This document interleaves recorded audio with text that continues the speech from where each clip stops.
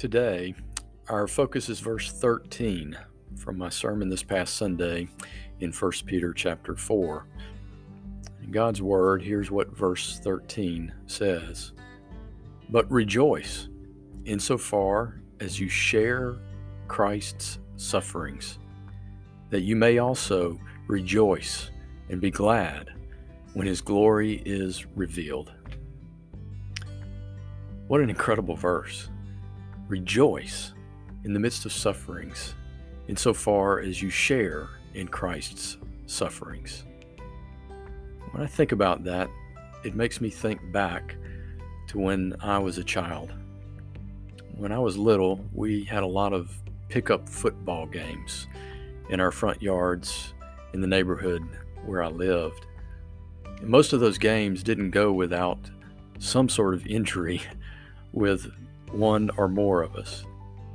And after the tears were wiped away and the band-aids were applied, what I realized is this, that when I was a little scratched up or bruised up from the battle on the field, there was a little bit of pride that came into my heart.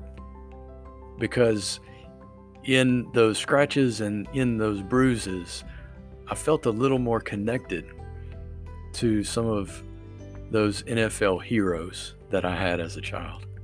The pictures that I saw of them, the blood, sweat, and tears on the football field. You know, the Lord points to a much more important connection in our lives as Christians in this verse, our connection with Christ. And rather than something that grows pride in our hearts, he's pointing to something that should grow joy in our hearts, that should make us rejoice.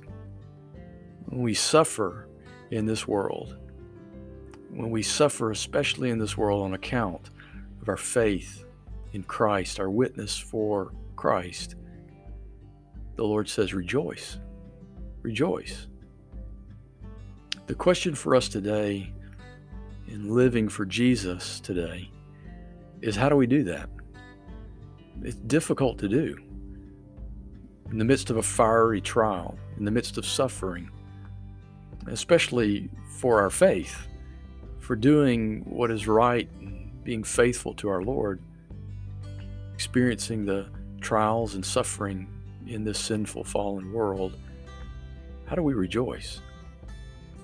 The Lord points to the real key in this verse when he reminds us that we will also rejoice and be glad when his glory, the glory of Jesus Christ, is revealed.